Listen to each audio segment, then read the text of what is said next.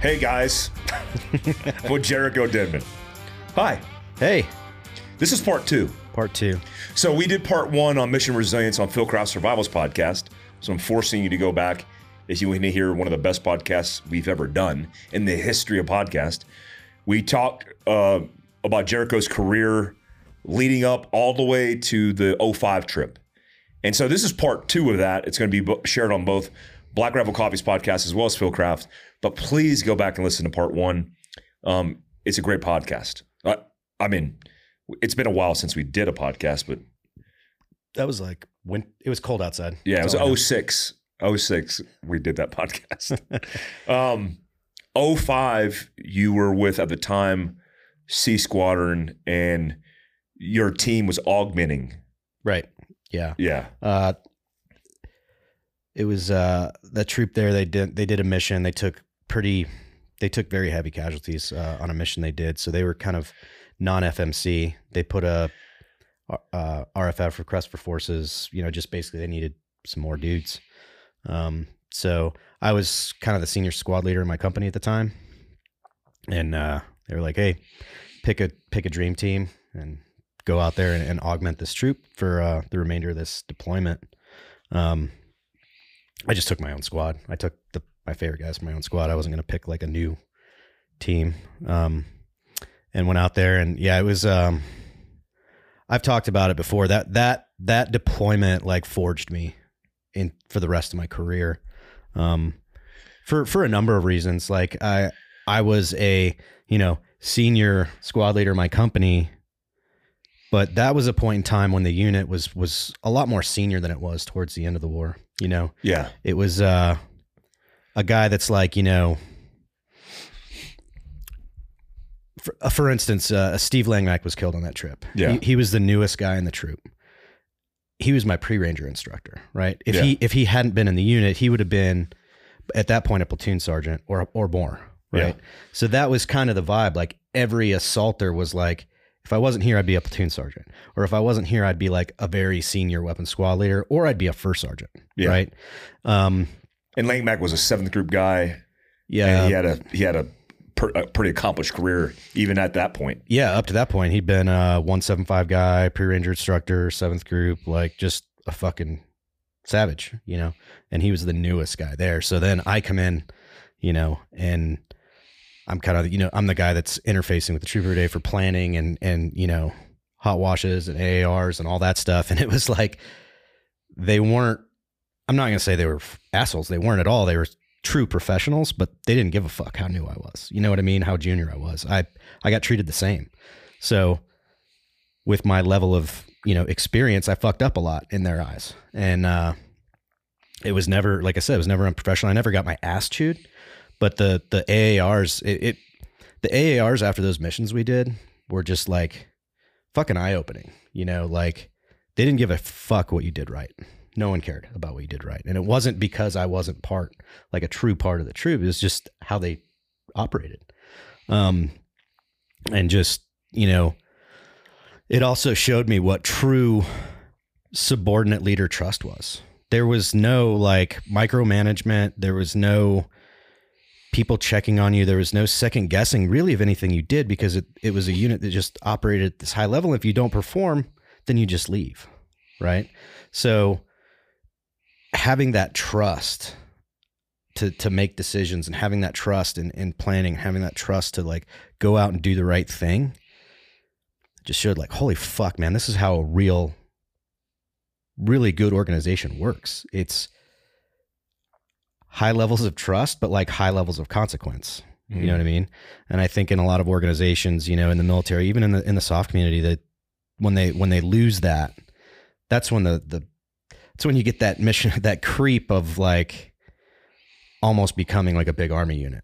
Yeah. You know what I mean? And then even worse, becoming like the British Army, where like there's no real such thing. NCOs are there to just make sure the trash gets taken out, not to like make decisions on the battlefield. Yeah.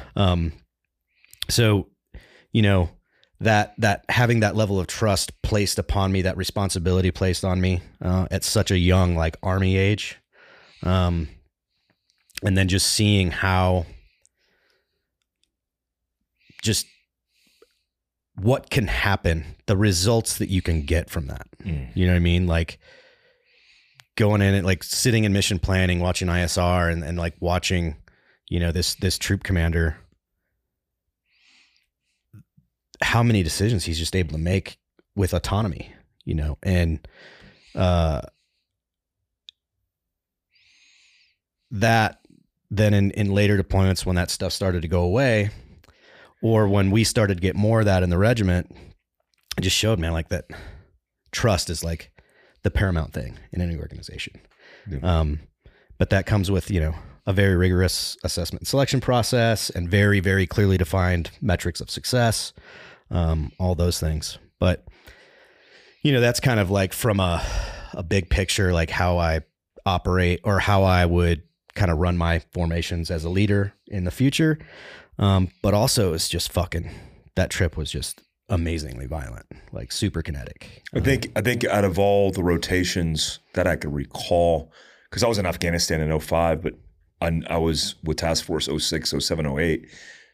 The Joint Task Force, the JTF, otherwise known as Joint Special Operations Command, Task Force 16, depending on the year that you got in, there was different task force numbers. Yeah. But 05, 06, and 07 were the most, I mean, I know 05 for the unit specifically was one of the most dangerous years because they were doing daylight, nighttime, multiple targets, multiple engagements.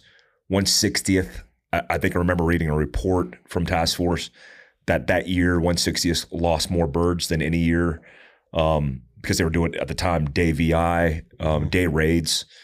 A lot of operators were killed and a lot of things changed. Yeah. But at the time, the task force was 22 SAS, Dev, the unit, Ranger Battalion, and the CRIF, or the Commanders and Extremist Force. So you got 5 unit task force that would go out unilaterally with the support package of everything JSOC brought and just go smash everything. Yeah. And, you know, the whole speed, surprise, violence of action, a lot of the things that we see virtue signal today was from that time period because certainly things changed. Yeah. And the latter part of my career was nothing like that time period, but the Moulin Labe and all the stuff was like that time period. It all came from that. Yeah, it all came from that. Yeah, I mean, just it sounds like you're like, oh, I invented that, but like fucking A, we did, man. Like we had, you know, we had a fucking sewing machine in our team room. Yep. You know, we were making kit. Like Tactical Tailor was like, he wasn't new, but like that was the only show in town. You know what I mean? And that was the time period when we had to do so much. We had to be so adaptable. We had to adapt so much from our TTPs to our kit to our, you know, our fucking breaching. Everything was bullets, guns, optics, everything was changing rapidly. Bullets were fucking changing. Yeah. Optics. Yeah, you're right. Like just, you know, movement formations, everything adapted.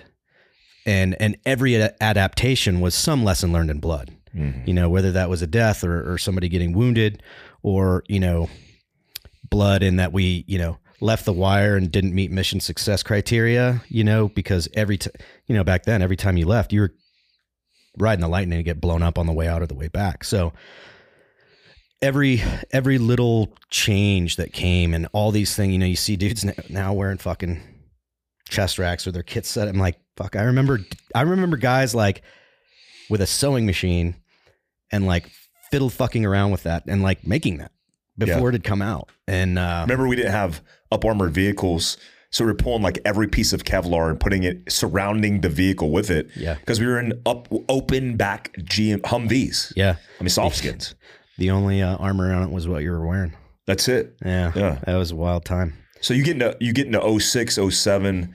How did things evolve and where does this journey take you? Yeah. So after 05, came back. I actually made the E7 list after that trip. My CSM pulled me in. I had just come back from working at RIP, now RASP. So, you know, it was a fortuitous timing because my sergeant major's like, hey, you just moved here. We're not going to make you move again. So we're definitely going to keep you in 275 for your platoon sergeant time. It's just a matter of what platoon you're going to take. So I again, I had that time period, man, was just such a fucking golden era at least at 275 of just people caring about what mattered. You know, my sergeant major at the time, dude named Doug Pallister, was like, you know, hey, you're a big boy. Are you gonna tell your platoon sergeant to fuck off because you're an E7 now? No. All right, well, you can be an E7 squad leader until a fucking platoon opens up. So he didn't make me go fucking waste away on some shitty staff job. I got to run a squad until I stepped out of it to take a platoon. That's awesome. Yeah, so I went back, did another deployment. We were in just in Baghdad. You know, a few little scuff ups, but nothing like the one before. Baghdad was relatively. You'd run into a hornet's nest sometimes, but for the most part, they were like, we called it the Baghdad SWAT. It was like not real super crazy. So I did that. A good part of that deployment. Then I went back, went to ANOC. I don't know what the fuck it's called now. The E7 school at Benning, whatever it is. And then I took my platoon. So, you know, I consider being a Ranger platoon sergeant is the best job in the world. That was the pinnacle of my career. I just fucking loved it. You know, when you duck to water, fucking fish in water, whatever you want to call it. I was a way better platoon sergeant than I was fire team leader or squad leader or fucking saw gunner or machine gunner. That was my thing. Like it just felt right. I knew I was fucking good at it. You knew the job also, every single position inside and out. Yeah. And so you were able to manage that because you came from that. Yeah. Yeah. And you know, the things that I'd learned of just how to fucking run an assault, you know, and the things I learned in 05 with those guys. Because it's all we were doing, just doing raids. And it was, I always remember back to the first external evaluation I had. Like, you know, I took my platoon at the beginning of the training cycle, went all the way through the training cycle. And at the end of that, in regiment at the time, we had a GVX, a GWAT validation exercise is what they called it. It was basically an external evaluation from all the battalion leadership, and then company and above level leadership from the whole battalion would basically evaluate each platoon. And then depending on the, you know, how kinetic each outstation that we were going to get sent to was, that's kind of how they gauged it, right? Level of how kinetic it was, plus the level of autonomy that platoon was going to have. Like if you're out there alone and unafraid, you don't have any battalion level oversight, no company level oversight. All right, we need a senior platoon sergeant out there, good PL, you know. So we're doing, you know, my first GVX as a platoon sergeant, and first couple, and we ran it in true Ranger form. We didn't run it like, hey, let's just worry. Like it was, you know, you're going to be up for fucking 4 days. You're going to be doing back to back missions, which I'm fine with. But the platoon hadn't really gotten its legs under it yet, as far as, because I had a good amount of turnover with my squad leaders. It was a very young platoon, new platoon leader. And we kind of like, we're fucked up, be honest. And a guy named Jimmy Schwartz, who had been a platoon sergeant in another company, who I always thought hated me because he was a very by the book guy, like still had almost a high and tight, you know? So we weren't the same kind of guy, but he was a really good fucking Ranger, really good leader. And he came to me, he's like, hey man, you're fucking overthinking the shit out of this. Like, just do it the same every time. It's like, it's a fucking raid. Some guys go around the back and make sure nobody runs away, and then some guys run in the front. That's all you're doing, you know, which is fucking true. And you're like, oh. Yeah, and that was like a light bulb moment. I was like, fuck yeah. And from that point on, you know, in training scenarios, obviously they're going to throw you all kinds of fucking loops and whatnot. But from that point on, and I'll say this, anybody can fucking challenge me out there. I had the best platoon in fucking Ranger battalion for the rest of my time there. And it was, the battalion commander would stand in front of the battalion and be like, yeah, 3 Bravo is the best platoon in the battalion, you know? And that's not because of me. It's because of, in a way it's because I gave all these people the ability to be their best. You know what I mean? And, you know, I had squad leaders, team leaders that all, you know, every level, I don't know how many guys I had end up going to the unit, but it was a good amount. And, you know, there were guys, I sound like I'm sucking my own dick here, but I'm really not trying to. I like it though. It looks good. There were guys in other companies that were trying to re-enlist to come to my platoon. Like, as they're like, as a re-enlistment option. Yeah, as a re-enlistment option. I was like, fuck man, like don't put me in that situation. You get a t-shirt from that platoon and you get to be a gunner. Yeah, you get you want a Halo slot or you want to go to 3 Bravo? I don't know. But it was a great time. And, you know, also I was given the freedom from my first sergeant, my company commander, to run the platoon how I wanted. And don't get me fucking wrong. We fucked up a lot of stuff, but it was never stuff, you know, I won't say never, but it was mostly stuff that didn't have anything to do with the mission. You know, getting after it, killing or capturing the enemy. It was none of those things. We definitely did fuck up some garrison things, but, you know, boys will be boys, I guess. Do you take them into combat in 07? Is that the first rip into war with the platoon? No, my first platoon sergeant trip was, it was 06 into 07. So like, November 06 through like January, February 07. Yep. I ripped out in December of 06. Tung Nguyen was killed on a bilat with 22 SAS and the 3rd Group SIF that I was in at the time. And then in 07, we start TF-17, right? You guys... Yeah, I ended up, my 2 deployments later was a 17 deployment. Yeah. Yeah. But my first platoon sergeant deployment was... That was... Fuck, if I would describe that trip in a word, it would be reps. Because that was when we were still doing 90-day rotations. We later moved to like 110 or 120 days. I don't remember what it was. Yeah. We were still doing these like, goddamn, did we change? Maybe. I think that was the last 90-day rotation. But in 90 days, my platoon did 115 raids. Wow. And we had like 20 weather days. Right. So that gives you an impression that my record for one night was 5. Wow. And I actually had to call... my PL, like he was a good PL, but he was a bit of a bitch when it came to talking to hire. And he's like, oh, they got another follow-on for us. I was like, we don't have physical room for detainees. Like, if they'll say over the fucking radio that we can lash detainees to the slat armor on our strikers, then I'm all about it. But like, we physically don't have the space for any more detainees. They were just flexing you all over the city, just rolling dudes up? Yeah, follow on to follow on to follow on. And that's kind of how we did. Like, it was... We got into a good fucking battle, a good rhythm where, you know, and we knew it, man. Like a few months, you know, couple months into that rotation, we'd get, you know, hey, target secure, starting SSE, and we would just like fucking wait for the call and just be like, it's happening. Yeah, and it's like, hey, we got another grid for you, and we're like, motherfucker. But it started to become kind of like a point of pride. Like, oh yeah, you want to send, okay, motherfuckers, like give us all you got. Yeah. You know? And this is striker days, right? Striker days. Yeah. I think that whole deployment, that whole trip out of, you know, 100 and something, 115, whatever raids, I think we flew on helicopters like 3 times. Yeah. I think that was very popular to gaff back then because all the lessons learned from 05 in 06, I remember we gaffed a lot. Did a couple offsets on some borders. Yeah, that was the I didn't land on the X that whole time in a helicopter. It was all offset infills out of 47s, like, you know, conventional 47s or whatever. Drop us in the middle of the desert and we walk into something. I loved having strikers though. I fucking love that truck. I would, you know, I had my little home in the back with, and you saw a lot of weird different TTPs coming out of different battalions, even down to different platoons. Yeah, because the unit was using Panders. And the striker was just better. Better. Just way better. Yeah, it was just way better, bigger. And then we get into 07. And 07 for us was one of the most, I mean, we killed the most bad dudes that rotation. How was your 07 trip? So 07, so the tail half of 07, like we absolutely decimated that first trip, 06 into 07.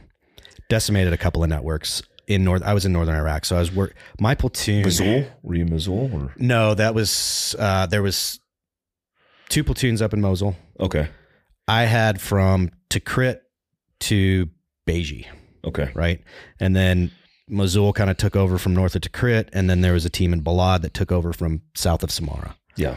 So we called it the fucking triple play. If we ever had to do a hit in Beji, Tikrit, and then Beji was up. I'm fucking up. It was Beji up north, which was kind of our northern limit, Tikrit proper, which is where we kind of were, and then Samarra in the south.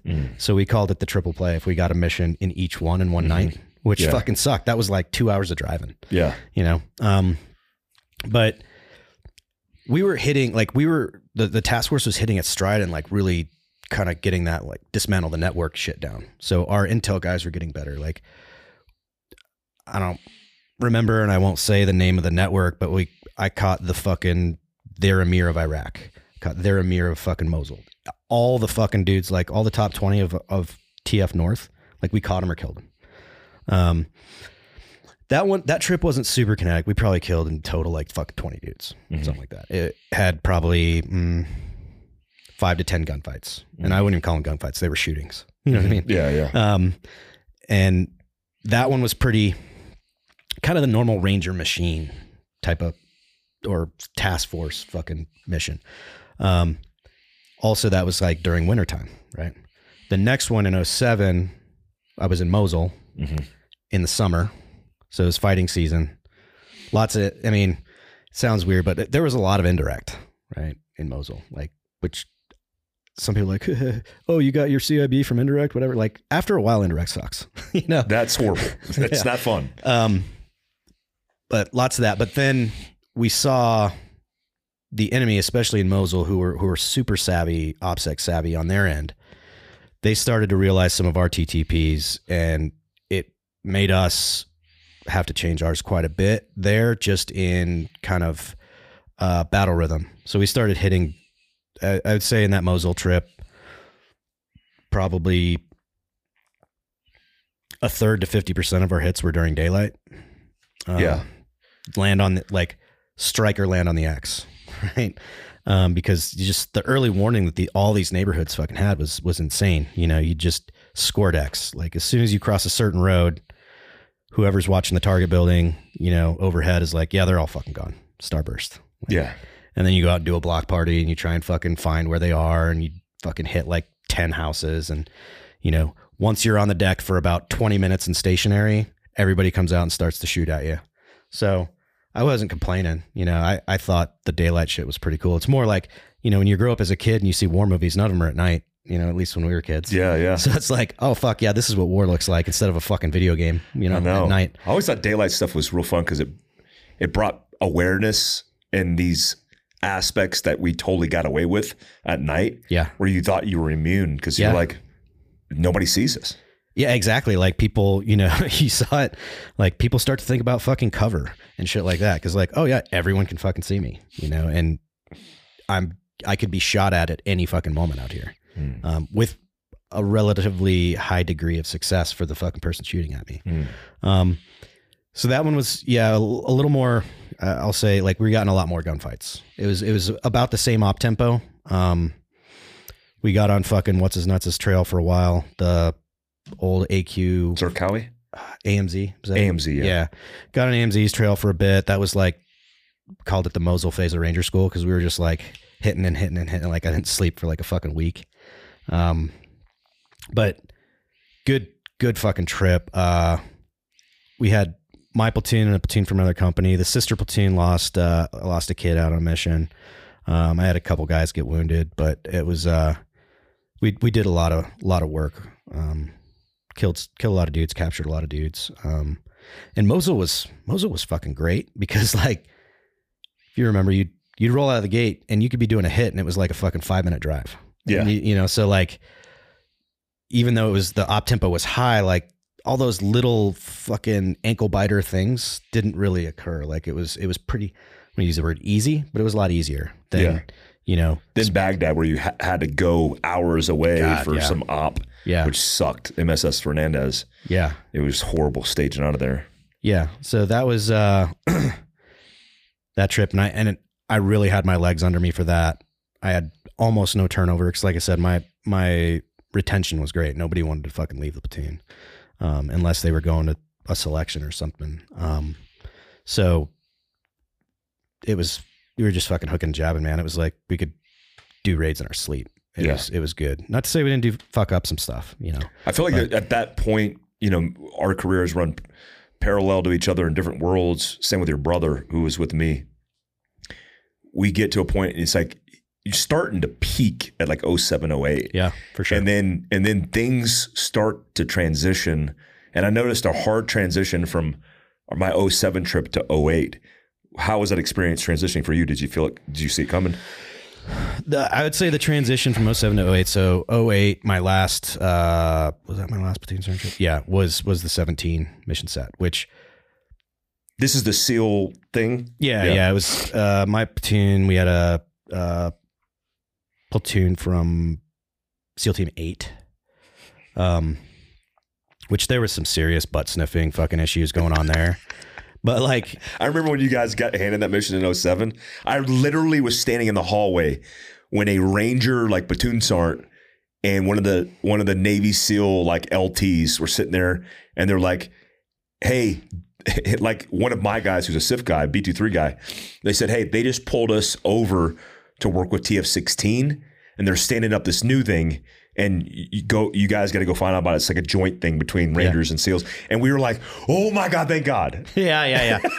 It was pretty fucking funny. It was like, it was eye-opening for, I think, both the entities there, but in different ways. Yeah. Right? Like, man, I thought SEALs were fucking, and I'm not talking shit about SEALs here, but I thought fucking SEALs were like fucking awesome, you know, and like shit, like not to say I don't think fucking SEALs are awesome. SEALs are fucking talented ass motherfuckers. They're tough, all that shit. But when I say, I thought that they had a lot more combat experience than they did. Yeah.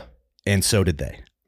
So, you know, this platoon showed up and like none of the guys there had combat experience except like the platoon chief and maybe a couple other guys. Everybody else had like, maybe they deployed, they went somewhere, they went to like the Philippines, or they did, you know, PSD for somebody in Iraq or whatever. They definitely weren't operating at the speed of war we were. Yeah. Right. They weren't doing raids, certainly. No. And it was kind of funny. Those guys kind of got sold a bill of goods.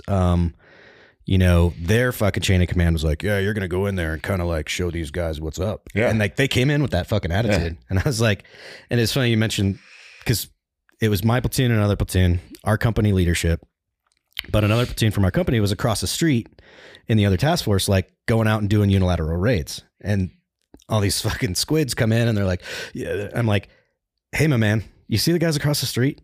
That's what I was doing the last fucking like 6 trips. We don't need you, guy. You need us. Yeah. You know? Yeah. And they thought, I remember at one point, they thought they were going to do the operating. Like they do like what Delta's doing, and then the Rangers are going to do containment. Right. It's like, what? Yeah. That was funny. It was funny, man. And they, through no fault of like, you know, the guys at the platoon level, those were good guys. Yeah. You know, not all of them, but not every guy in my platoon was a good guy either, you know? Yeah. But after a few weeks, man, we got it together and we actually had a pretty fucking good time. I still talk to that platoon chief from that platoon all the time. We got to be pretty good buddies on that trip. But to answer your question about like a paradigm shift, right? ROE became a fucking buzzword, right? We knew we had an ROE before, but it wasn't something that got talked about. It was like, don't fucking murder people. You know, it was basically the ROE. Yeah. And it became a lot different, you know, like, you know, con ops and fucking, you know, shooter statements. Oh, fuck. Yeah. I forgot about those. Like, yeah. Anytime you fucking, those came out. Yeah. I remember that was the first time, that was the first trip. It was like, if you fucking close somebody out, you had to do a fucking sworn statement. I'm like, this is fucking weird. They say target 1, there was 5 guys killed. Who shot him? And everybody be like, I didn't do it. You know, it's like the first time people were not acknowledging how many dudes he killed on target. Yeah, I felt threatened. Yeah. That was all I was like, what the fuck, man? Like, this is weird. So that was that time period, you know, like a lot more, just a lot more scrutiny from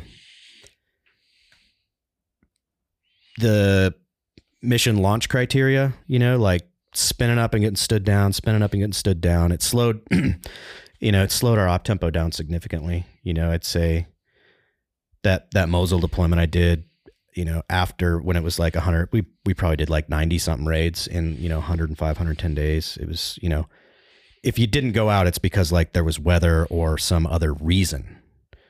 I mean, if there was a dude that was a fucking tomato thief, you're going to go out and fucking ball him up before that.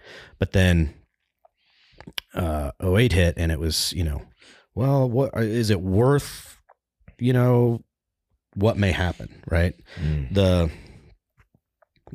don't remember the acronym, but the fucking, you know, collateral the CDE didn't just apply to calling CAS. It applied to like mission launch, right? So that was kind of the big thing. But in it, yeah, you bitch about it, you piss about it, but it became a part of your job. Like, okay, how can I articulate this fucking deck, this target deck, to where I can fucking launch and go out and kill these motherfuckers? So it just made you think differently, and it did slow the op tempo down, which you can look at it one of two ways. Like, it made us better because we were more rested, or it made us worse because we didn't get the reps in.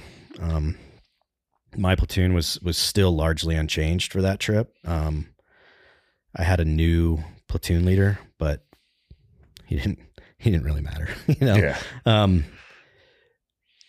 He was a good platoon leader, but it was like the platoon was just running so well, and like had such, you know, all the squad leaders were still the same. It was just like, he came in, I was like, hey, here's how it works. He's like, okay, what calls do I make? Oh, that's a good officer. Yeah, he's a good officer. Yeah. But still, that trip, that was the, you know, back in Baghdad, but it was largely the, you know, the Sodders guys. Is that Sunni or Shia? I fucking can't remember. Shia. Yeah, Mahdi militia guys. Yeah, we were hitting all Shia targets. So that was heavy that year, I remember. Yeah, and dude, we got it on. Yeah. When we did go out, we got it on. Like, that was on that deployment, it's the first time I ever ran out of ammo. Yeah. That's crazy. I mean, we had more in the trucks, but it was they were kind of offset to us, so it was like getting mags off guys and stuff. And that was one of those things, though, that I carried on later. I'm like, hey, it's a fucking bad feeling to run out of ammo. Yeah. And if a few guys do, then we're in a bad time. So, you know, just from a little TTP standpoint, like something I learned, I'm like, hey, if I'm suppressing a fucking building for another element to maneuver, I can fire one round into that known, likely, or suspected area instead of two. And it does the same job. You know, it's one of just when I was like a more senior guy and doing AARs and, like, you know, trying to impart some wisdom on the younger guys doing an exercise. Like, I remember as a new guy in an AR, I'd always like try and take one thing out of it, because your leadership will stand there and talk for fucking a half hour. Yeah. So I usually try to just be like, hey, here's one fucking thing I want you to take from this. And almost always it was like the art of suppression. And that simple thing, you know, like, if I'm a fucking bad guy and I want to like peek out of this, you know, fucking porthole of some kind to shoot at you, and I'm about to do it and a fucking round zips through the fucking porthole, I'm not going to like keep doing it because there weren't two of them. It accomplishes the exact same thing if I go pow, or if I go pow, pow. So it's kind of a rabbit hole, but like, that was one of the little things I learned from that scenario of being in these kind of like, they weren't as like bad of contacts as like an 05, but they were like longer, you know what I mean? More sustained, just like, cause those Shias, they'd been trained to do this since the Saddam days. Yeah. Like they had insurgency back then. Yeah. Yeah. They were an insurgency against the Saddam guys. So, you know, we knew like, okay, this neighborhood, as soon as we cross this fucking street, we're going to be getting it on. We're going to be in some kind of contact. We'll be in contact up to our VDO.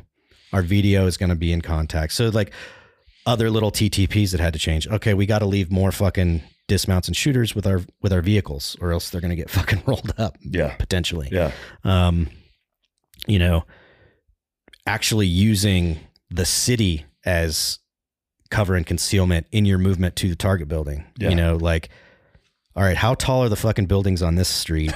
Versus how tall are they on this street? Things that we really hadn't thought about before, because these dudes like had their shit together. They were shooting anti-aircraft Dishkas, like 12.7 at ISR platforms as you were infilling. And you're like, oh my, there's tracer going up in the sky. You're like, what is happening here? Yeah, man. They're formidable. They are. And that was also, that trip, a big change. And I think it was just more that target set. The big thing I noticed, they had night vision. Yeah. And that was a fucking game changer. Yep. They also aimed their fucking rifles. Yep. You know, like they knew how to aim. So all the fire you took was more effective. They could effectively shoot at you at night. Yep. EFPs, they had the EFP format. So that trip, my platoon, we actually like, we had to get strikers sent from other outstations because we had 4 of them get wasted. Yeah. But it was like, I don't know how the fuck 4-leaf clover up my ass, but nobody in my platoon got a scratch that trip. Wow. And we had 4 strikers EFP'd. Like one of the projectiles went through the left side.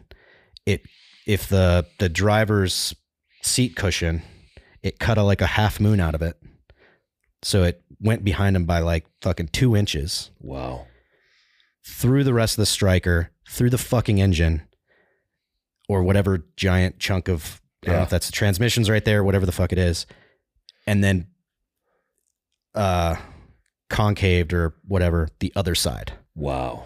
And then there were, those were all like multi-array EFPs, so there were a bunch of other projectiles that penetrated the truck. Nobody got a scratch. Jeez. And we had 4 hard broke fucking deadline, never to return strikers. And like, it became it was always kind of a joke in my platoon. Like people were like, hey, do you guys know how to use your jammers? Cause like we got fucking fucked up by IEDs. Waylaid. Yeah. But, lots of long sustained contact, like with an organized enemy. Like ISR would call and be like, hey, they're maneuvering on you. Like groups of guys are maneuvering to come and, either shoot at your VDO or shoot at your assault force or whatever. So that was like kind of more like fighting an army than it was fighting insurgents. Mm-hmm. Like we did one, we were leaving target and we got ambushed like a fucking straight up Ranger School L-shape ambush on our VIX. It was actually awesome. Like I was like, man, I would have given that guy a fucking go. Like fucking IED at the front of the convoy, IED at the rear of the convoy, fucking about 150 meter length ambush line, and then straight to our rear were 2 fucking MGs. Oh wow. It's like ripping it up. Down the road. Shooting down the road. Yep, yeah. Shooting up the convoy. And that was kind of a cool story. I always rode out of the hatch. I didn't ever button up. Yeah. Because I wanted to see shit and potentially shoot at shit. So my guys would kind of like just look out of the hatch at what I was doing. And I had, at the time, it was one of my squad leaders was with me out of the hatch. And we get back and, I was just like kind of fighting the contact. We just rolled through the X, and like none of our vehicles got stopped or anything. So it wasn't a big deal, but we were in the ambush for probably 25, 30 seconds. And, as we make a turn to get out of the ambush, I like fucking, change my eyes, kind of pop back down, like look at the guys. I'm like, that was fucking wild. And they're like, how the fuck are you not dead? And I was like, what are you talking about? And they said that like, as me and this other guy's nickname was Eddie Boy, as me and Eddie Boy are up there, like engaging, they're like, there were tracers like going between your arm and your rifle. Like there were fucking tracers going like right in front of your face. Like we could see them. And I was like, I didn't notice. And, we get back and one of our trucks had a fucking unexploded RPG in the slat armor in the bird cage. Oh my God. Not mine, but, like the third truck in the convoy. And, remember there were those 2 FM antennas at the back of the striker. Yep. The one that was like, right here, which I remember it because when I would shoot, I had to like go over it to get to the rear. And that thing had like 3 fucking bullet holes in it. Oh my God. Yeah. Like, and it's right here. Right. Oh. I was like, that was fucking wild, man. But in that, we ended up killing all those dudes because we had fucking AWG, the Apaches on station. And they're like, yeah, we see them. And they just fucking went in and just started fucking wrecking shop on them. But yeah, every deployment was different from, enemy TTP standpoint and also from just a political operating environment standpoint. Yeah, you're getting your PhD in combat. I mean, you're learning about warfare and insurgency and evolving your career field. Yeah, and it's funny to sit here and talk about it in hindsight. Like when you're in it, you're just like, whatever, it's like fucking blocking and tackling. But then to sit here and talk about it and be like, oh, fuck. Yeah. That was a lot of shit. And like a lot of, again, man, I go back to like subordinate leader trust. Like we didn't have to fucking we didn't have to come back as a fucking battalion and have a conference about TTPs in order for me to fucking flex. Yeah. I just flexed and no one gave me shit about it and no one questioned it. It was, oh, that's where you are and what you're doing. That's what you need to do. Roger that. Like fucking go forth and conquer. Well, me and you came in the military in the 90s, and I kind of look at the military experience and getting the autonomy and the institutional knowledge and building that. But I remember what it was like pre-GWAT with essentially no experience. Yeah. Where, you know, my first squad leader, Sergeant Harris, was in Desert Storm, and he was like, oh my God, he killed a dude in Desert Storm with his bare hands. It's like, not likely. Yeah, he probably heard a firefight. Like, yeah, he heard one. It's like the 4-day war. But I'm hearing from guys now in Ranger Battalion and SF especially that it's getting back, even in the unit, I hear it from the unit, it's getting back to like a garrison military. Yeah. The focus is different. The institutional knowledge doesn't exist. Yeah. What do you think that's going to evolve or de-evolve into? Yeah, it's you know, I was up at 275 like 2 weeks ago, a week ago, and went and hung out with the boys a bit. And a lot of the stuff they're saying is like, you know, you'd have these. Well, I'll start by saying, you know, I went to the ball, so everybody's in their dress greens or blues or whatever you want to call them. Did you bring a date? Matt Best. Yeah. That's right. I saw a picture of you and Matt. Yeah. So CIBs were the exception, not the rule, right? Whereas when I was there, it was like, oh, you don't have CIB, you must be fucking brand new, right? So there wasn't many CIBs. No, those lived on like E7 and up, and then like select other guys. What? Yeah, like squad leaders, not the general rule. Team leaders, definitely not. So it was wild interacting with those guys, and they're talking to you and they're like, oh man, like you were here fucking for the glory days, you know? And like, oh, and combat wise, yes, they're making sense. But a lot of the things they bitch about, like, oh, we have this garrison mindset now and we're doing this and this. I'm like, man, we were saying that when we were in the shit, when we were like in the thick of it, we're like, oh, this fucking sucks. They care about dumb bullshit, you know? And you're in it, you know?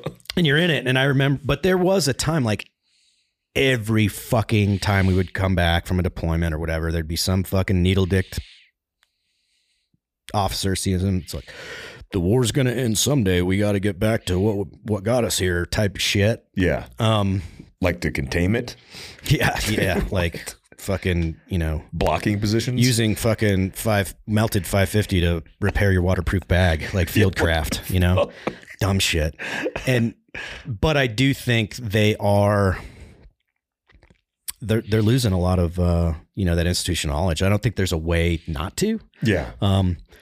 But at least in the regiment, the Ranger Regiment, they have, I think that the Ranger Regiment, I mean, I haven't been in, you know, an SF group, but I think within, you know, the task force community, I think the Ranger Regiment evolved more than anyone. And I'm not just saying that because I was there. And I think that there are, and I hate to fucking give officers kudos, but we had some regimental commanders that were like geek level fucking geniuses. Yeah. That made lasting changes to the organization at an organizational chart level. Right. Yeah.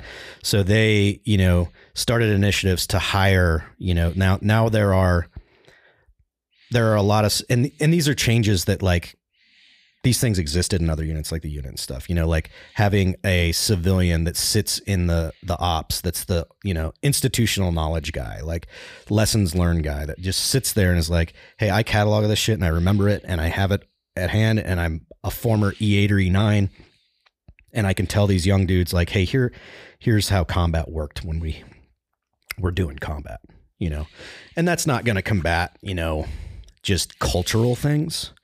But it will hopefully keep guys from, or people from, having to relearn some of those lessons we got taught in blood, you know. Culturally, you know, if you get a senior level leader in who cares about dumb shit, then dumb shit's going to happen for a couple of years. But overall, my experience up there, just to talk about when I was up there with those guys, like, God, those young fucking Rangers, man, they are fucking awesome. Like they're fucking smart. You know, every kid I talked to was switched the fuck on, knew like everything going on in the battalion. You know, like when I was a newer guy in the 90s, like no one knew what the fuck was going on in ACO or BCO or fucking, or even another platoon. No one knew the reasons why we were doing things. No one knew initiatives of training. I knew what, like, my platoon sergeant printed off a fucking training calendar for the month. So like I knew 3 weeks out what was happening as long as it was the first week of the month. Mm-hmm. Like once it was the fourth week of the month, I didn't know what I was doing next week. You know what I mean? So they understand everything. They know everything to where they know everything. They know why they're doing everything, which is a big, huge cultural shift. And I think that's one of those things that'll help that unit continue to evolve.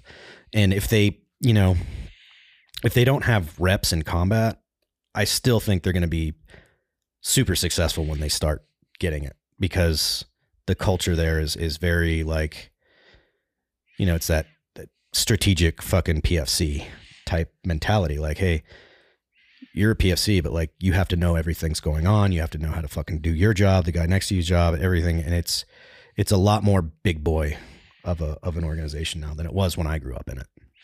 I remember, I think it was 2010. I deployed with A Squadron as their TSC guy with A1, and I was with the Rangers were co-located. I think it was 3rd Bat. And they had a couple of these support kids that I was in charge of.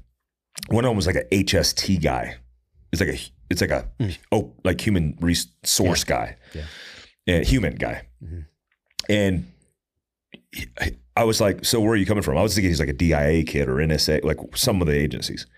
He's like, no, I'm with Ranger Battalion. I'm like, and this kid's like, definitely not Ranger material. Mm-hmm. I'm like, so you're a Ranger Battalion human source, like intelligence guy, a human guy. Yeah. I'm like, they have those? Like, yeah, they just introduced a new program. And what I noticed over the career is Joint Task Force, similar to the unit, would outsource or sub-use different elements. Yeah. But eventually they unilaterally brought everything in a vertical. That's what the Ranger Regiment did during the entire GWAT when nobody was looking. Yeah. Like all of a sudden you're like, so wait a minute. These guys have the unilateral capability to do any vertical counterterrorism operation on the planet with no support from any enablers or any other organizations, and they could do it on their own. And I was like, I had that rotation. I did a recce bus. I don't think I talk about this much. I had a recce bus where I was a driver, Afghaned out. One of my APU guys, the Afghan Partner Unit, was shotgun. I had 2, I think they call them just recce guys from battalion that were doing whatever that old software on CF-19, CF-74s, like they were doing the map tracking and nav. And behind them was like a sniper from the sniper side and like a TSC Ranger and a machine gunner. And so like they had every capability that I could pluck from to support me in any operation, and they all had their specialties. And I was so impressed by that, man. I'm like, these guys basically are a mini Delta Force that are capable of doing the operation at less the expense as far as like the buy-in and the protocol and all the thing. And I'm like, dude, this is a future fighting force that's capable of doing it all. Yeah, and a kind of a, what do you call it, tertiary perk of that was, you know, I saw it as I was leaving regiment. Another thing about that is you get, you know, when a guy walks into the recruiter and he's like, hey, I'm kind of a higher performing guy. I want to try to do a special thing. You know, I'm going to do Rangers or I'm going to go to SFAS, like as a new guy, and kind of like, you know, the early or the late aughts, like when we were getting out. And, you know, it's a flip of the coin. So like you're going to get some high performing, but like weird dudes. And prior to the kind of cultural shift in regiment, or the, you know, manning shift where we had all these specialty positions, you had to like kicking doors or shooting machine guns. That was your those were your options. Yeah. And then as we evolved, now there were all these other things where people whose minds work just a little different. and they're fucking rock stars. But maybe they're not a dude that's going to be a great machine gunner because they just want a little more. Their brain works different. So now we had this breeding ground to bring them up, let them know what a Ranger mission looks like, and then be like, all right, go do that weird shit. And you're going to be awesome at it, and you're also going to understand how we work, rather than, like you were saying, when we had to outsource those people, they didn't understand our mentality. They didn't understand how we work. They didn't understand our workflow, and it just didn't work as well. Sometimes it did, but once we had, all those specialty capabilities of, in my first 2 trips as a platoon sergeant, we had contract canine handlers. Yeah, I remember that. And Air Force guys and stuff. Yeah, like I got lucky. I don't know if he'll listen. His name was Kippy Lee. That's his real fucking name. He'd been a Marine, like MP dog handler, and he just got hired, but he was fucking awesome. He fit in with the platoon.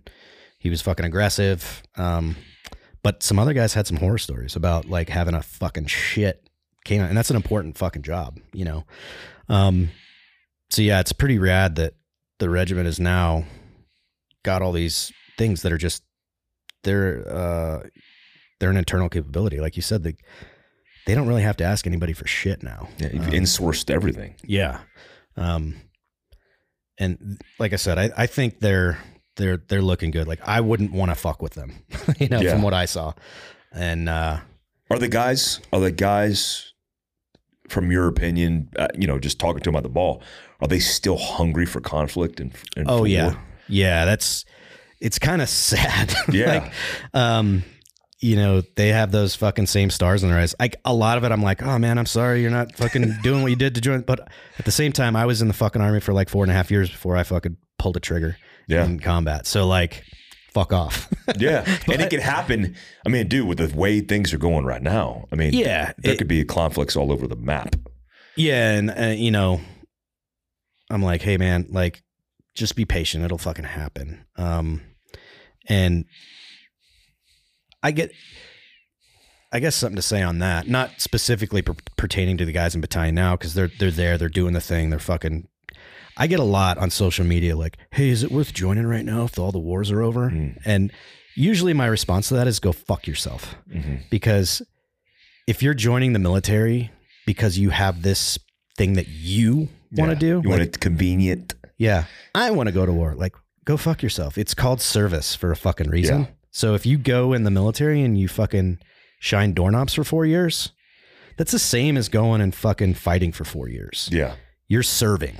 You're doing things, in accordance with the United States policies and objectives. Yeah, right? we joined when there was a garrison military. Yeah. In the Clinton era. God damn. Clinton era. I had to buy my own toilet paper. I remember that. Dude, I remember literally cleaning my M249 machine gun and making it chrome. Like taking the bluing off the gun, because it's like clean it more, like clean it until it has no bluing. Okay. And now it's like a chrome gun. Yeah. Like, what the hell am I doing? That was just keeping us busy. That was busy work. Yeah. Yeah. I remember it's funny. Like we had these things every 2 years, the RCI, the Regimental Command Inspection. Yeah. At battalion. And when I was a new guy, like before the GWAT, that was like, we'd fuck around with that for a month. Like, no shit, polishing shower drains and fucking, with Brasso, like shining the boots that are in your fucking D-bag, right? Yeah, Brasso, fucking making a rifle completely dry, like void of any fucking anything on it. It's totally clean. Just for the RCO to come up into our AO and ask a couple guys questions. Giving you a thumbs up. I got to piss real quick. Maybe. This is too good. I can't cut this short. We're over time, but I don't give a fuck. We have to keep this going. What time? What's our time in? 56 minutes. Yep, we ain't cutting. You good on time, Jariko? Yeah, I'm good.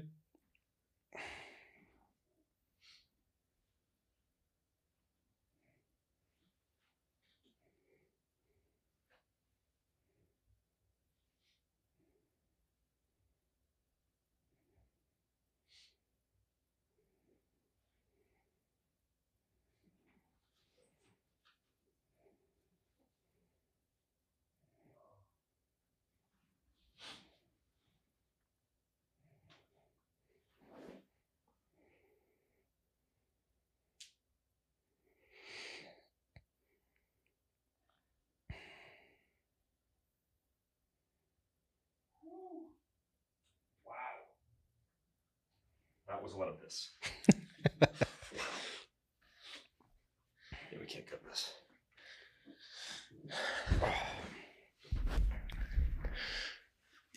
Okay, ready? All right. Good. Yeah, it was just a different. I mean, it was just a different mentality back then. Yeah, it was. Priorities were all out of whack. And there, you know, you got to see both sides of it, like I did. And there are a lot of dudes that didn't see anything but the war that would shit on some things, which I do think there are a lot of things that I learned as a peacetime ranger that were fucking important. Yeah. You know, like I never liked oh, he's good in the field. Like, yeah. If you're a shitbag, man, you're a shitbag. Yeah. You know, like the dudes who always looked like shit, their fucking boots sucked. They weren't ever good in the field. Yeah. They fucking sucked in the field too, because they're fucking lazy. And if you get to an organization, let's call it Ranger Battalion, and you're like, oh man, I'm just here to fucking fight. I don't worry about that dumb shit. If you don't realize that the dumb shit is what gets you to the fight, yeah, then you're a fucking unadaptive fucking dildo fuck smuggler. I don't want to have you in my shit. Yeah. So, you know. But you learned that lesson likely through the GWAT. Right. You know, and I remember the unilateral or a bilat op or any indigenous work at all was frowned upon. Yeah. And it was because, I mean, internally, everybody just wanted to do the unilateral hit. But as things evolved, as we start to like downsize and scale away from unilateral missions, if you want to get in the fight, you had to do a bilat option. So guys were like, oh, I like to kick doors in and do that thing. It's like, well, you better be adaptive, because if you're not going to fight, period. Yeah. And then all of a sudden dudes are like training dudes and becoming experts. That's how it is. Yeah, you saw that with us when we started having to use Indige. Like I myself was like, what the fuck, man? Yeah. If I want to do this, I would have gone to goddamn SFAS. I don't want to do this. Yeah. You know, but it, again, like, and there was a sergeant major from the unit in this one breed. He's like, hey man, like if you want to get in the fight, this is the way to get in the fight. So like, embrace it or fucking get left behind. Yep. But yeah, there are a lot of good things that came from that era. I think they, you know, a lot of things were bad, but those people kind of self-selected. The people that just couldn't leave it, couldn't let it go. They self-selected as the war kind of went on.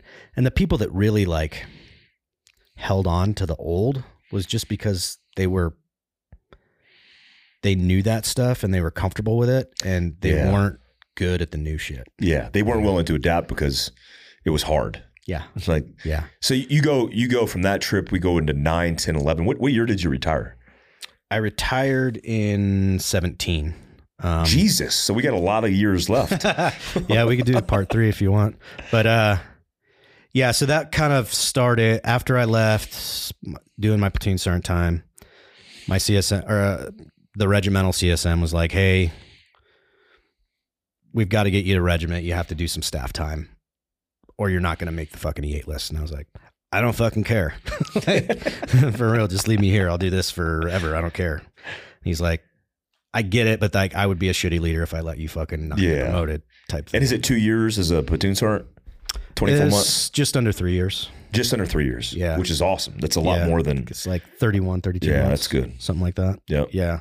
And yeah, also on my last deployment as platoon sergeant, my best buddy, Dave McDowell, he was a platoon sergeant for the platoon we grew up in. He got killed in Afghanistan. And I like, looking back at it now, I'm like, that was fucking silly of me to ask. But I was like, I went to the CSM. I was like, let me take the platoon. Oh, wow. From Dave. I grew up in that platoon. I hung out with him all the time. It's the platoon I grew up in. All his squad leaders know me. It'll be great. And he's like, come on, man. Like, this isn't a movie. You know, like yeah, that's, I was going to say, it's like a movie. He's like, that's really fucking sentimental, but like, fuck off. You're going to regiment. So I go, you know, he's like, you need that staff time to come out on the E8 list. I'm like, whatever. I PCS, I go down to the regimental S3 shop. I'm in the L&O cell. This is at Benning? At Benning, yeah. And the E8 list came out like 2 months after I got there, and I was on it. Before I had an NCOER or anything that had my staff time, I was like, motherfucker. So I made the E8 list without any fucking staff time. What was the actual job? What was the So I requirement? started out in RHQ, man. I fucking hated it, which I should have, but I did learn a lot. So I started out as in the LNO cell, which that was just basically liaising with other units to set up. Mostly at that time, it was just to set up training. There were a couple times when I would just go forward with dudes from other units and like stand up outstations or, do kind of like site surveys in different parts of the theater for different problem sets. Oh, so you're going down range. Yeah. I was still deploying, and I'd go out to outstations, and, go out on missions with different platoons or whatever. I learned a lot. Just like the big thing I learned being at RHQ was that the battalions aren't fucking different. You know what I mean? They're different. You think they are from your perspective in Right. one Yeah. battalion. They have a different personality, Yeah. but when you put a fucking range platoon on target, the same shit's going to happen by the end as any fucking platoon that you put on it. Awesome. That was the big lesson learned there. Dude, do I still have preferences of who I'd rather be around? Fuck yes. But it just really taught me like, hey, we're all the fucking same. And it was cool going out, getting to go down range and fucking go out and do shit with third bat and first bat and my old guys. What year is this? That would have been like 9-10. So I was in Afghanistan in 10. I was in Balad in 9 and Afghanistan 10. This is the time I remember battalion culturally. Well, one, I was with the first push from the unit into Afghanistan after we had given Afghanistan up as a task force, and we fell into Colonel Kurilla. Yeah. And we were being treated essentially like redheaded stepchildren. Yeah. Battalion was like, Kurilla specifically was like, you're not special. You'll do what the task force needs you to do. Even pulling dudes from the unit to go teach Afghans for the Afghan partnering unit, which was stood up by a regiment, and not getting air support and all the things. But I noticed the regiment was doing this. I mean, they were doing something new. I don't know if it's called Team Darby, but they were doing basically movements to contact, where instead of doing DA raids, which is the standard, the SOP for the day, they were staying on the ground, living out of their rucks for extended periods of time. Yeah. Yeah. Did you see that shift as you were in HQ? That was when I was in RHQ. So me and Kurilla showed up basically the same time. While I was driving to PCS is when the rendezvous took place and he took command. And he's the guy that stood in front of the battalion and was like, 3B's the best platoon. Really? So I heard he was like an amazing leader. He was a really good leader. He was a great battalion. He was fucking aggressive. Yeah. And he didn't care about bullshit as long as you were fucking aggressive and you were a fucking warfighter. That's what he cared about. Yeah. And that was a really good time to be a leader in that battalion under him. He gave you a lot of top cover for boys being boys and all that shit. So I would say one of the biggest period of change in the regiment was when he was RCO. He's the one that changed RIP to RASP, RASP 1, which from when I went through it, it was 3 weeks. It got changed to 4 weeks. He made that an 8-week course with a pre-RASP. So now it's like 15 weeks or something. It's long. Yeah. They do a pre-RASP and all that shit. So he like completely overhauled the assessment and selection process. He also did something that almost made me fucking quit, which was he didn't care if you were had grown up in the regiment. If you were going to take a platoon or a company as an NCO, you had to go through RASP 2. So I was like, what? Like, you're going to make me go through a selection for a unit I'm already fucking in, man? Fuck you. And you were already a platoon sergeant this time. So I'd already been a platoon sergeant. So to go back to regiment from HQ, you had to go to RASP 2? It wasn't even if you left a battalion. It was like, hey, I'm a squad leader. I'm getting ready to take a platoon. I'm just basically walking across the hallway. I have to go and do RASP 2 to assess for that position. Wow. So I was in RHQ. I was a fucking E7P or an E8. I can't remember. I think it was an E8 when I went. And yeah, I had to assess to take that company. Even though I'd already been hired. I was already billeted. Yeah. To take a platoon, a company in 175. I had to go to RASP 2. Was that like rope? which Yeah, was rope. yeah. Old rope. RASP 2 is rope. But rope used to be basically a week and a half. Yeah. It was like PT test, 5 miler, 12 mile road march. All the check the blocks. Board. Yeah. You're done. And they give you some little, Ranger TTP specific classes, and you were done. That way, it was 4 weeks long. It fucking sucked. Did it? Like, it sucked for me. I was the only guy in that class who was a regiment guy.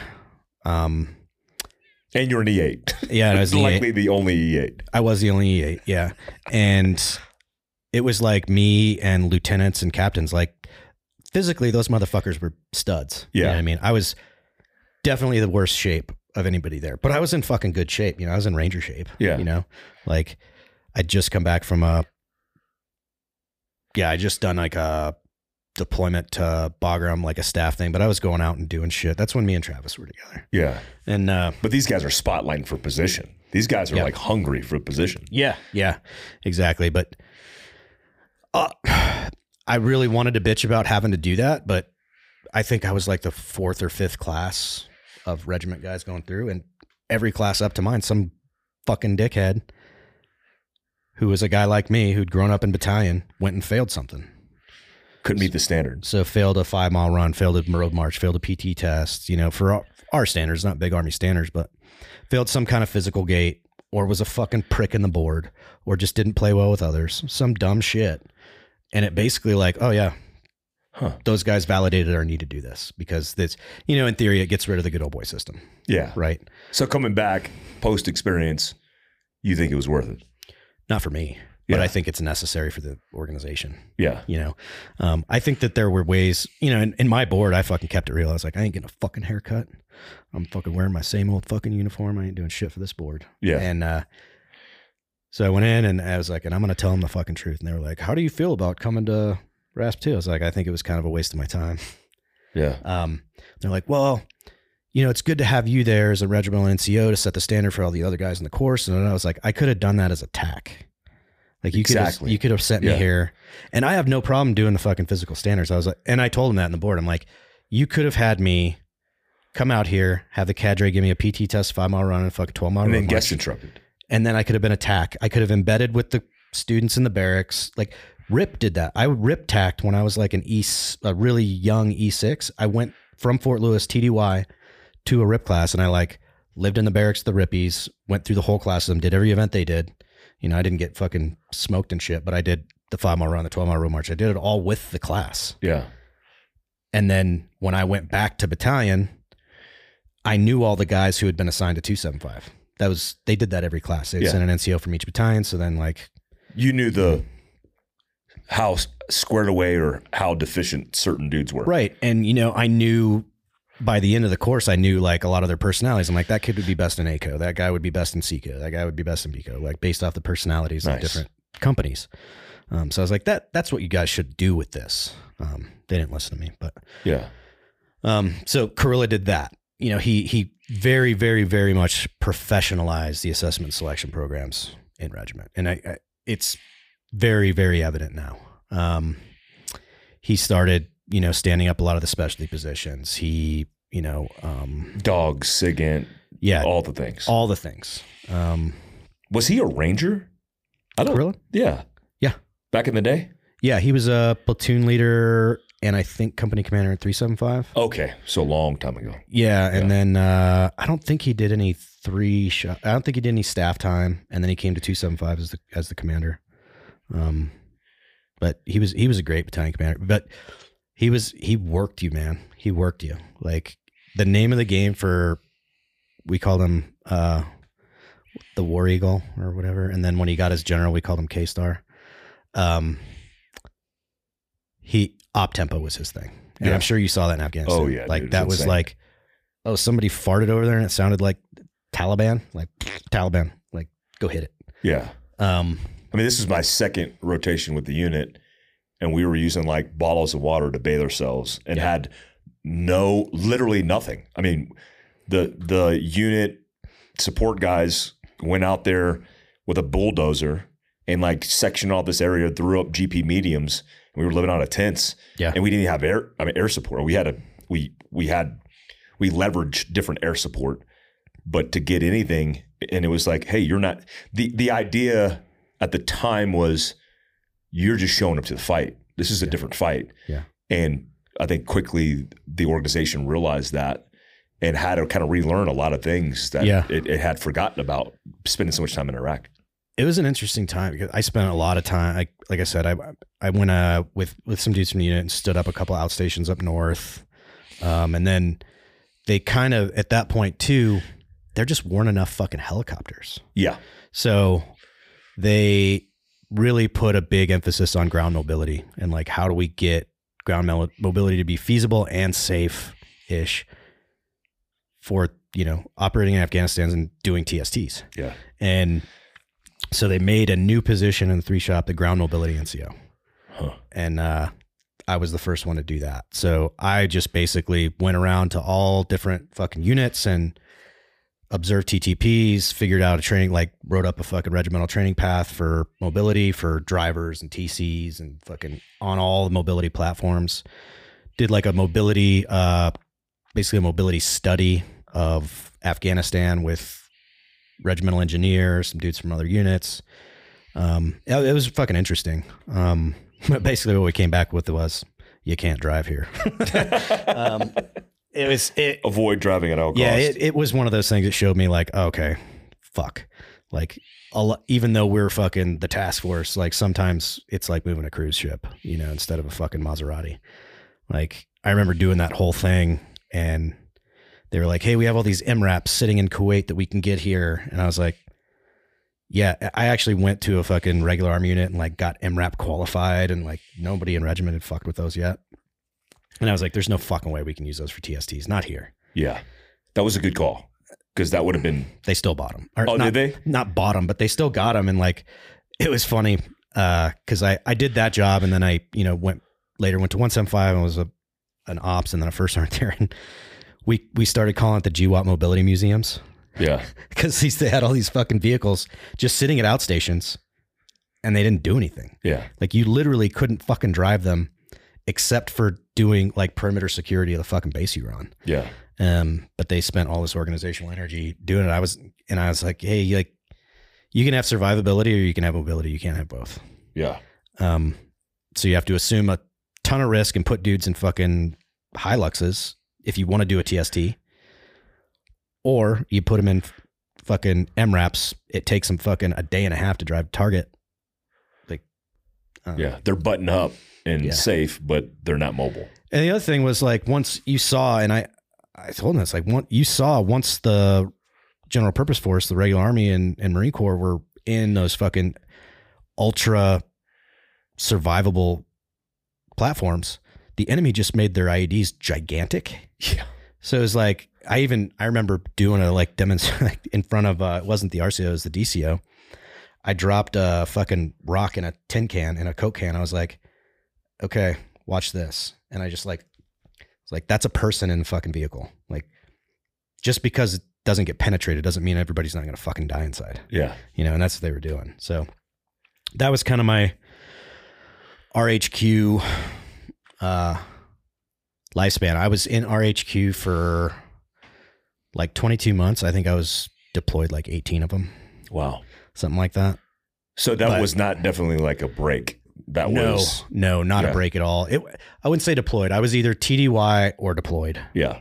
But a lot of that was self-inflicted. I fucking hated Fort Benning. I hated Columbus. So of course. Like, any little trip that came up, like, hey, we need a guy to go and like do fast rope fucking TTP refinement at 160. They're like, I'll go. Like, so I was doing all kinds of I was just an odd job person. I would go to GD, to the fucking striker guys, like the engineers that worked on strikers, and like be like, hey, you should fucking pull this out, put this in, make this wire go down here instead of up here because it gets caught when you guys get in and out. Like, it was a pretty fun gig. Seems like you got a lot of latitude. Yeah. From headquarters. Yeah, because I was the only person who'd ever done it. So I could just kind of invent shit to do. And I just kind of always put it back on like, how can I make a platoon's life easier? Yeah. That was it. How can I like get dudes on target easier and safer? Was kind of my thing. And then when do you take as you're going from first sergeant now to take in a company. Mm-hmm. What's that transition like? And then how did that feel to be like a first sergeant? Yeah, so that was a big kind of transition because not only was I going into a company level leadership thing. I mean, I'd been, when I was a platoon sergeant, my first sergeant went to selection and all this shit. So I'd been in that seat before. And you know what to do is just trust your platoon sergeant. It's easy. But for me, there was a very big cultural shock going from 275 to 175. Very, very Was different. that mandatory that they go to a different group as an E8 just to spread the love? It was unwritten, but yeah. Yeah. Yeah, it was a cross-pollination thing. And that was one of the things in my RASP-2 board when they were like, hey, you're going to 175. How do you feel about that? And I was like, I think I'm going to be about fucking 65% as effective there as I am in Washington because, oh, you have a problem with a fucking squad live fire getting approved by range control? I know they got to call. Oh, you have a guy that has fucking just had a kid and the kid has a fucking toothache and he can't get into dental? I know the guy to call. Wow. Like at 275 in Washington, I'd been there for fucking 12, 13 years. I knew everything. Like I could get shit done like that. And I went to 175. I didn't know where the fucking chow hall was. Wow. You know what I mean? So as a senior leader, it's like, yeah, like, oh, cross-pollination, all that. Like that's great, but we're still in the middle of a fucking war, guys. And I don't have a lot of time. So you sending me here because you have this like, oh, we have to spread the wealth or whatever. Like it briefs well, but it's fucking dumb. Yeah. In my opinion. Yeah. So I went down there and then there was also, a lot of cultural shit that was different there. There were a lot of good guys there, but just overall it was not the culture I grew up in and that I vibed with. I loved my guys in my company. The boys were all the same. It was just the kind of battalion level vibe was very different. It was and you have no rapport with them now. You have to start the rapport. No rapport. Again. Yeah. I mean, it was weird, man. When I got there, I mean, I'll say the CSMs that I had in that battalion were fucking shitbags. Really? All of them. Yeah. So that's all the company command and no, just or the battalion, just the main battalion CSM. Just the battalion CSMs. I had two different ones there. They were both fucking just morally repugnant fucking pieces of shit. Wow. And good officer leadership there, but the way those guys' vibe permeated through that battalion, it was a very much us versus them mentality from the company level to the battalion level, which is something I'd never really been a part of. Yeah. You know what I mean? It was like an us against them. Whereas when I was in 275, it was like, oh man, we have a problem. Let's take it to them because they're going to help us solve it. Interesting. Which is in 1st Ranger Battalion at that time, it was, oh, we have a problem. Let's hide it because they're going to give us more shit and make our life harder. Oh. It was just, and that could be, and it's not necessarily a 175 thing. I think it was just a command climate thing at the time. But yeah, so I went there. I did kind of a rotation as the ops, which was pretty good. It sucked doing staff time, but the S3 Sergeant Major and the S3 were guys I knew from 275, and they knew how I worked and where I would be most effective. So they were basically like, hey, don't worry about, we'll give you a little ankle biter problem like to solve with your basically use your rank to solve things. But for the most part, we want you to be our link because they saw the same thing. Be our link to the companies. So I went out and just observed training, fucking participated in training with the companies, and I just, and then I did one deployment this is an interesting thing about that time period. So I deployed in that job as the Task Force Central Senior Enlisted Advisor. Well, we had in Task Force Central at the time, we had, Team Salerno, which was 2 Ranger platoons, like some civil affairs shit, whatever. At Team Sharana, which Team Sharana was a Ranger platoon and a troop from the unit. Mm-hmm. So I had a troop sergeant major who technically was under me, right? Yeah. And then we had, a couple of other subunits that were guys who outranked me, so to speak. So it was a really interesting fucking dynamic with working with that troop, and they didn't like it. especially this troop sergeant major who kind of tried to big dick me at the beginning. And I was like, that ain't going to work, bud. Yeah. What year was this? This was 11 or 12. Okay. So this, it's when we first started working with Indage, when we was the APU Kateos, when that first started to come out. And Carilla's big push was, I mean, that shit was like, he's like, you will work with these guys. Yeah. And dudes got fired. I don't know if you remember, dudes got fired for pulling the firing pins. Yeah. Yeah. Yeah. That was probably your time period too. Yeah. And I remember, sending out, like everybody was getting to know it. And I like, as the senior enlisted advisor, I'm trying to like pool everybody's experiences and share them with everyone. So I'd be like, hey, I'd send out this blast to all the, senior NCOs in the TF Central. Like, hey, this is new to everybody. If you have best practices, yada, yada, just reply all here and I'll fucking tally them up and I'll share them. And this one motherfucker, this troop sergeant major, he's like, the only real problems we've had with it is the Rangers and what they're doing with them. Like they've been bitching about the Rangers and stuff. And I'm like, offline, I go to him like, hey man, that's not constructive, because every other fucking entity in this task force but you are Rangers. So like, it's just, all you're doing is making enemies there. I talked to him like a bud, like a bro, and he pushed back again. And I was like, hey man, like maybe I'll just act like your fucking mom and say, if you don't have anything nice to say, don't say anything at all. And then he writes an email back and he CCs his troop commander. And I was like, I wrote back and I was like, do you think I'm scared of your fucking troop commander? Your troop commander can suck my dick. I know. I don't give a fuck. So I show the TF Central commander this shit up, but I'm laughing about it. I'm like, fuck this guy, whatever. Yeah. Yeah. But yeah, it was just this fucking weird power play with them the whole time. And it got bad with that troop, like, because they were co-located with a range platoon on their camp, and we would be targeting, and they, we'd be watching the fucking feed and be like, hey, hey guys, we know you've been watching the star. Are you going to hit it? And they're like, no, we're going to pass on that tonight. I'm like, why? It doesn't meet our launch criteria. Like, what's your launch criteria? And this was when op tempo was the name of the fucking game. Yeah. And there's a lot of bad guys to kill that time period. Yes. Yeah. And they would hem and haw about it. And then we'd be like, all right, cool.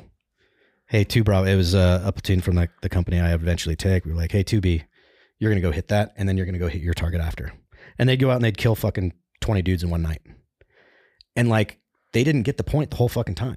It was like they were being selective. Yeah.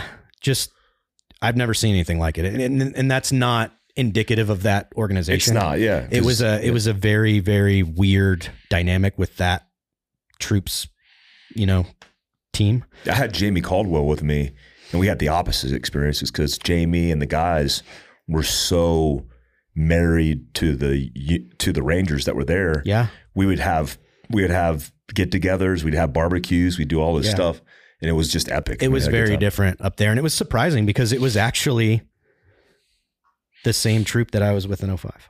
But no one was the same people. Yeah. But it was the same number. Yeah. And it was disappointing. It was really disappointing. And like, there were a couple of guys that had been in my platoon when I was a platoon sergeant that were in, and they would come up to me because I wasn't co-located with them. I wasn't in Shrine, but I went up and visited a few times, and guys from the troop would be like, man, I fucking don't know what the fuck's up. Sorry. And they're like, I wish I was in that fucking Ranger platoon instead of here. Yeah. And again, I'm not talking shit about the unit. It was just that. It was a dichotomy of that personality driven thing. And that that outstation. So like I said, every training cycle we would, do a GVX at the end. Every fucking platoon in the fucking battalion was just like, I want to go to Toronto. I want to go to Toronto. I want to go to Toronto. That was the place. Yeah. Because that platoon had just fucking schwacked the shit out of. Did the troop have preference, or did they have priority? No, they basically did the same targeting, same everything, and they would pitch their, at the targeting meeting, they'd pitch their target, and the Ranger platoon pitched their target. Yeah, and then somehow within, the 3 hours between the targeting meeting and like go, no go fucking time and be like, yeah, it's not good. I'm like, all right. But on that deployment, as I was, the TF Central senior list advisors, that's what I was doing. I was going out so I had you were talking about Team Darby, Team Merrill. There was also, 2 platoons that were, I can't remember if they were Merrill or Darby, but tell people the difference and what they were. The difference was just, goddamn, I couldn't tell you now. Probably I think the name and region. It was just a timing thing. But it was basically the task force's surge, right? So you had all the outstations that we had were filled with, how many strike forces they wanted, with a mixture of troops and platoons of Rangers and other units. And then you had Team Merrill or Team Darby, which was basically a surge. Like, hey, we're going to send a company forward that, by the way, is like extra. So it's those guys that just got off their deployment. They were home for fucking 2 months and now they're going again, and they're going to have an extended deployment. So it was basically a company, and they didn't have a set outstation. It was kind of like, okay, there's problems up here. Send them up there, surge them there. They're going to fucking do movement to contact, fucking Korean War Ranger shit. Yeah. Right? LERP shit. Yeah. And, they got it the fuck on. Yeah. I heard those were like, I was jealous because I was part of the strike force, and I was with unilateral third bat guys, and they would all talk about it and try to get in on the action. Yeah. Because one of the characteristics was it sucked because you were living out of ruck, but 2, there was a lot of killing to be had. Yeah, lots. It goes back to guerrilla's aggressiveness. Yeah. It was like, okay, this village, every time this conventional unit goes in there, they get IED'd and fucking take small arms contact. All right, we're going to have a Ranger platoon just walk through it. They're going to walk through it. They're going to fucking Alamo up somewhere, remain over day for 2 days, and just wait for people to come and shoot at them. And they're just going to kill them all. That was like when those guys, who's the Reaper? The Black Ranger. I think he was prior to that. Oh, was it prior? Yeah, he was Was he prior a to GWAT guy? Or early GWAT guy? Early GWAT guy. Oh, yeah, okay. he was around for like a cup of coffee. Yeah, he wasn't. I don't think he was there for that. Oh, okay. Maybe one of the early. No, I think he was just there for.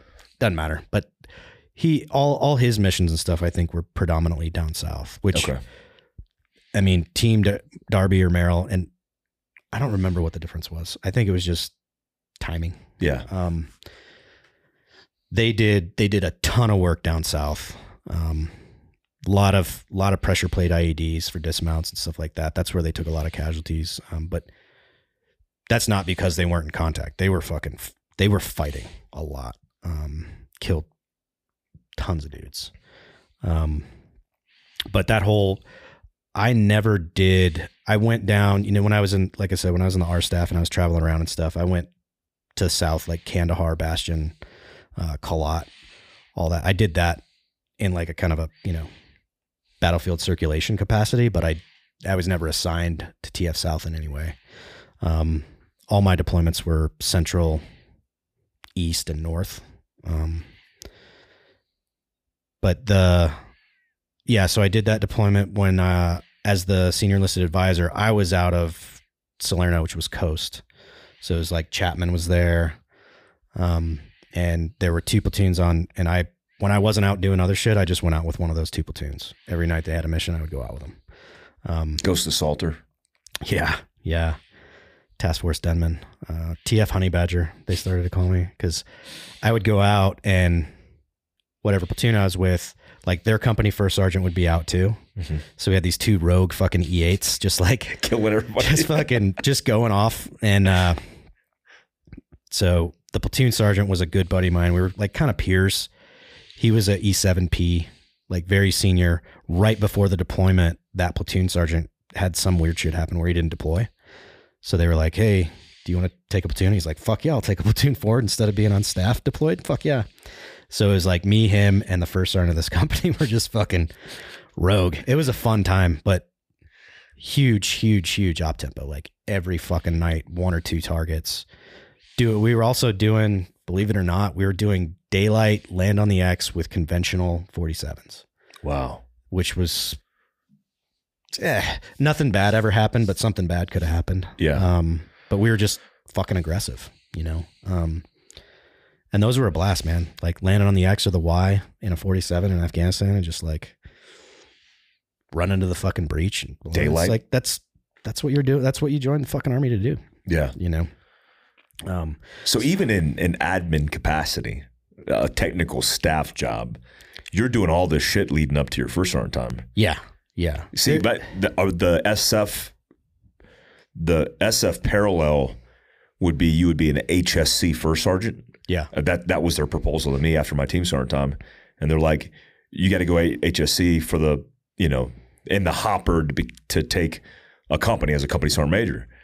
And that would have involved like policing and taking care of support guys on a base with no interactions with combat operations. Yeah. I'm lucky. I don't know if you call it lucky or blessed or whatever, but I also like in my military career, I did a good job of setting boundaries. Yeah. You know, Yeah. people talk about setting boundaries for mental health and all that shit. I did it well there. I was like, I don't want to do that. I'm not going to do that. And if you put me there, I'm going to probably do a shit job. And they're like, oh shit. All right. So again, I was very lucky to have leaders above me that recognized where I operated the best and where I would be most value added. And that's where they put me. And I was lucky. Yeah. So as a, you know, in E8 working in the 3 shop, I was going on assaults every night. Yeah.